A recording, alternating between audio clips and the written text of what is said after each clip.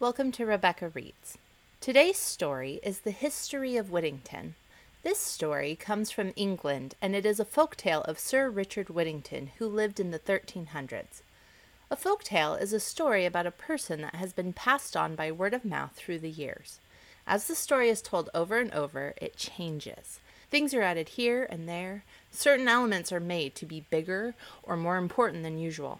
Some folk tales in America are stories of Paul Bunyan, Pecos Bill, and Johnny Appleseed. As you probably guessed, there are many different versions of this story. They all follow the basic storyline, but wording and certain elements are different. The version I am reading today comes from Andrew Lang's Blue Fairy book. The story of Whittington is very popular in England. There's even a statue of Whittington's cat outside of Whittington Hospital in London. But it isn't just the story. Sir Richard Whittington really was a charitable person and quite prominent in his time and the history of London. That's why this story is so fun. A note before we begin. In this story, there is a person who works for the merchant called a factor. A factor was someone who was a business agent for merchants, meaning they went with the things the merchant wanted to sell and sold them, instead of the merchant doing it himself. Now you won't be confused about who this person is in the story. And now for the history of Whittington. Dick Whittington was a very little boy when his father and mother died. So little, indeed, that he never knew them, nor the place where he was born. He strolled about the country as ragged as a colt, till he met with a wagoner who was going to London, and who gave him leave to walk all the way by the side of his wagon without paying anything for his passage. This pleased little Whittington very much, as he wanted to see London sadly, for he had heard that the streets were paved with gold, and he was willing to get a bushel of it. But how great was his disappointment, poor boy, when he saw the streets covered with dirt instead of gold, and found himself in a strange place, without a friend, without food, and without money. Though the wagoner was so charitable as to let him walk by the side of the wagon for nothing, he took care not to know him when he came to town, and the poor boy was, in a little time, so cold and hungry that he wished himself in a good kitchen and by a warm fire in the country. In his distress he asked charity of several people, and one of them bid him, "Go to work for an idle rogue." "That I will," said Whittington, "with all my heart. I will work for you if you will let me." The man, who thought this savored of wit and impertinence, though the poor lad intended only to show his readiness to work, gave him a blow with a stick, which broke his head so that the blood ran down. In this situation, and fainting for want of food, he laid himself down at the door of one Mr. Fitzwarren, a merchant, where the cook saw him, and, being an ill-natured hussy, ordered him to go about his business, or she would scald him. At this time Mr. Fitzwarren came from the exchange, and began also to scold at the poor boy, bidding him to go to work. Whittington answered that he should be glad to work if anybody would employ him, and that he should be able if he could get some victuals to eat, for he had had nothing for 3 days, and he was a poor country boy, and knew nobody, and nobody would employ him. He then endeavored to get up, but he was so very weak that he fell down again, which excited so much compassion in the merchant that he ordered the servants to take him in and give him some meat and drink, and let him help the cook to do any dirty work that she had to set him about. People are too apt to reproach those who beg without being idle, but give themselves no concern to put them in the way of getting business to do, or considering whether they are able to do it, which is not charity. But we return to Whittington, who could have lived happy in this worthy family had he not been bumped about by the cross cook, who must be always roasting and basting, or when the spit was idle employed her hands upon poor Whittington. At last Miss Alice, his master's daughter, was informed of it, and when she took compassion on the poor boy and made the servants treat him kindly. Besides the crossness of the cook, Whittington had another difficulty to get over before he could be happy. He had, by order of his master, a flock bed placed for him in a garret, where there was a number of rats and mice that often ran over the poor boy's nose and disturbed him in his sleep. After some time, however, a gentleman who came to his master's house gave Whittington a penny for brushing his shoes. This he put into his pocket, being determined to lay it out to the best advantage. And the next day, seeing a woman in the street with a cat under her arm, he ran up to know the price of it. The woman, as the cat was a good mouser, asked a deal of money for it, but on Whittington's telling her he had but a penny in the world, and that he wanted the cat sadly, she let him have it. This cat Whittington concealed in the garret, for fear she should be beat about by his mortal enemy the cook, and here she soon killed or frightened away the rats and mice, so that the poor boy could now sleep as sound as a top. Soon after this the merchant, who had a ship ready to sail, called for his servants, as his custom was, in order that each of them might venture something to try their luck, and whatever they sent was to pay neither freight nor custom, for he thought justly that God Almighty would bless the more for his readiness to let the poor partake of his fortune. All the servants appeared but poor Whittington, who, having neither money nor goods, could not think of sending anything to try his luck. But his good friend Miss Alice, thinking his poverty kept him away, ordered him to be called. She then offered to lay down something for him, but the merchant told his daughter that would not do. It must be something of his own. Upon which poor Whittington said he had nothing but a cat, which he bought for a penny that was given him. "Fetch thy cat, boy," said the merchant, "and send her." Whittington brought poor puss and delivered her to the captain, with tears in his eyes, for he said he should now be disturbed by the rats and mice as much as ever. All the company laughed at the adventure but Miss Alice, who pitied the poor boy, and gave him something to buy another cat.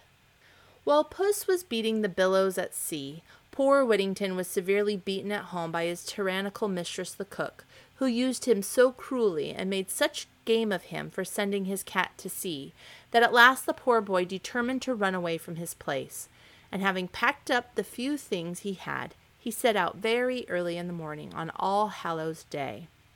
He travelled as far as Holloway, and there he sat down on a stone to consider what course he should take.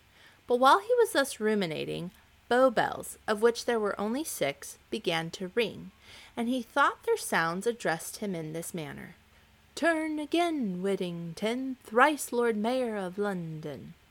"Lord Mayor of London," said he to himself. "What would not one endure to be Lord Mayor of London, and ride in such a fine coach? Well, I'll go back again and bear all the pummeling and ill usage of Cicely, rather than miss the opportunity of being Lord Mayor." So home he went, and happily got into the house and about his business before Mrs. Cicely made her appearance. We must now follow Miss Puss to the coast of Africa. How perilous are voyages at sea, how uncertain the winds and the waves, and how many accidents attend a naval life.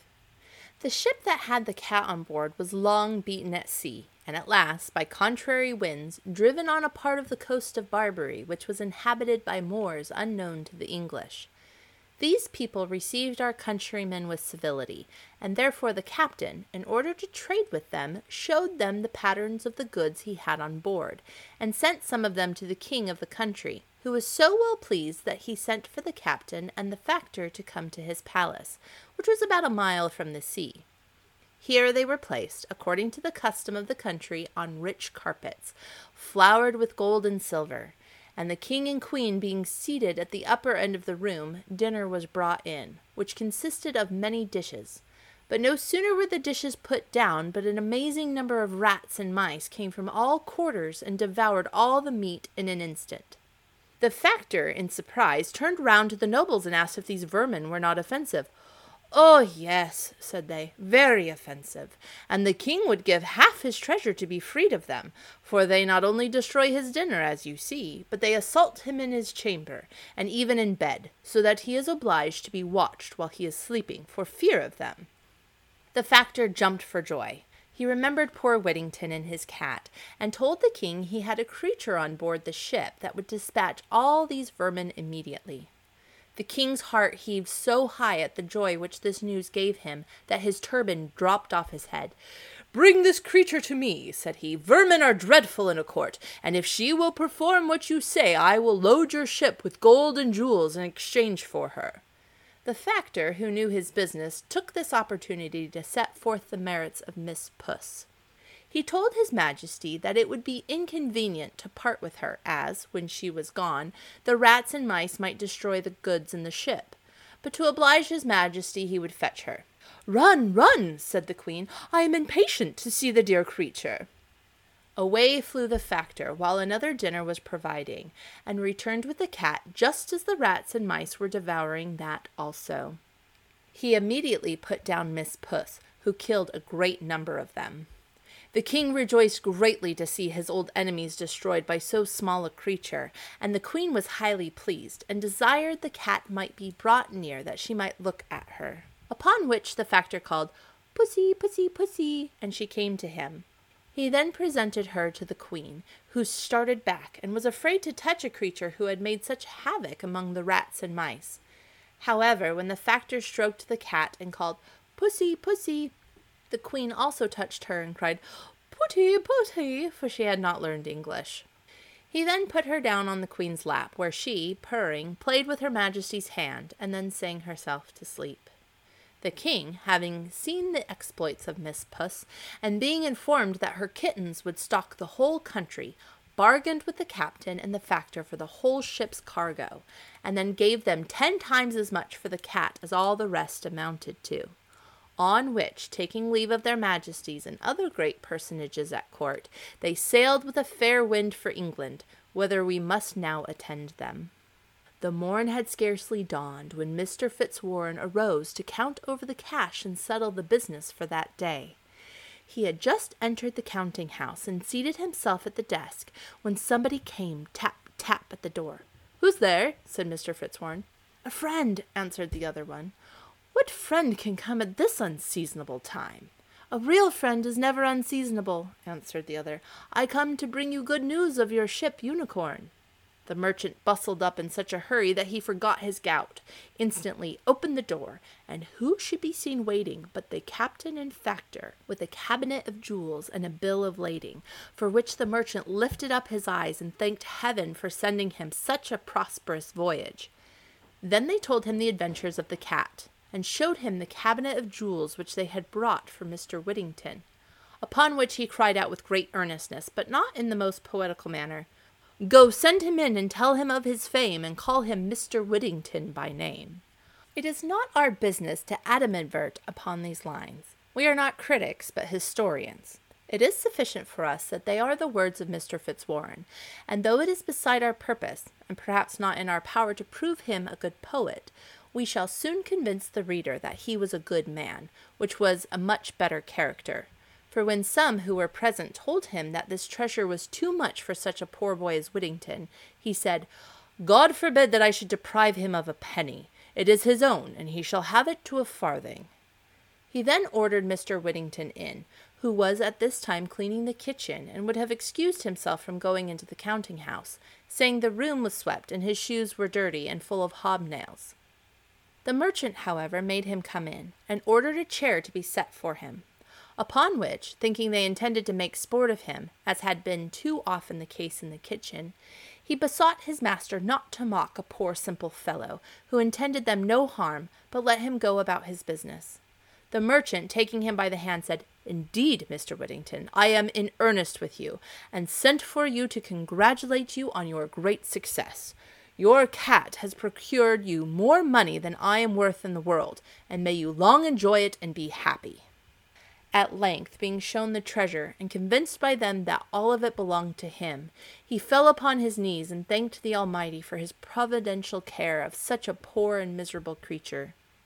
He then laid all the treasure at his master's feet, who refused to take any part of it, but told him he heartily rejoiced at his prosperity, and hoped the wealth he had acquired would be a comfort to him, and would make him happy. He then applied to his mistress, and to his good friend Miss Alice, who refused to take any part of the money, but told him she heartily rejoiced at his good success, and wished him all imaginable felicity. He then gratified the captain, factor, and the ship's crew for the care they had taken of his cargo. He likewise distributed presents to all the servants in the house, not forgetting even his old enemy the cook, though she little deserved it. After this, Mr. Fitzwarren advised Mr. Whittington to send for the necessary people and dress himself like a gentleman, and made him the offer of his house to live in till he could provide himself with a better. Now it came to pass, when Mr. Whittington's face was washed, his hair curled, and he dressed in a rich suit of clothes, that he turned out a genteel young fellow.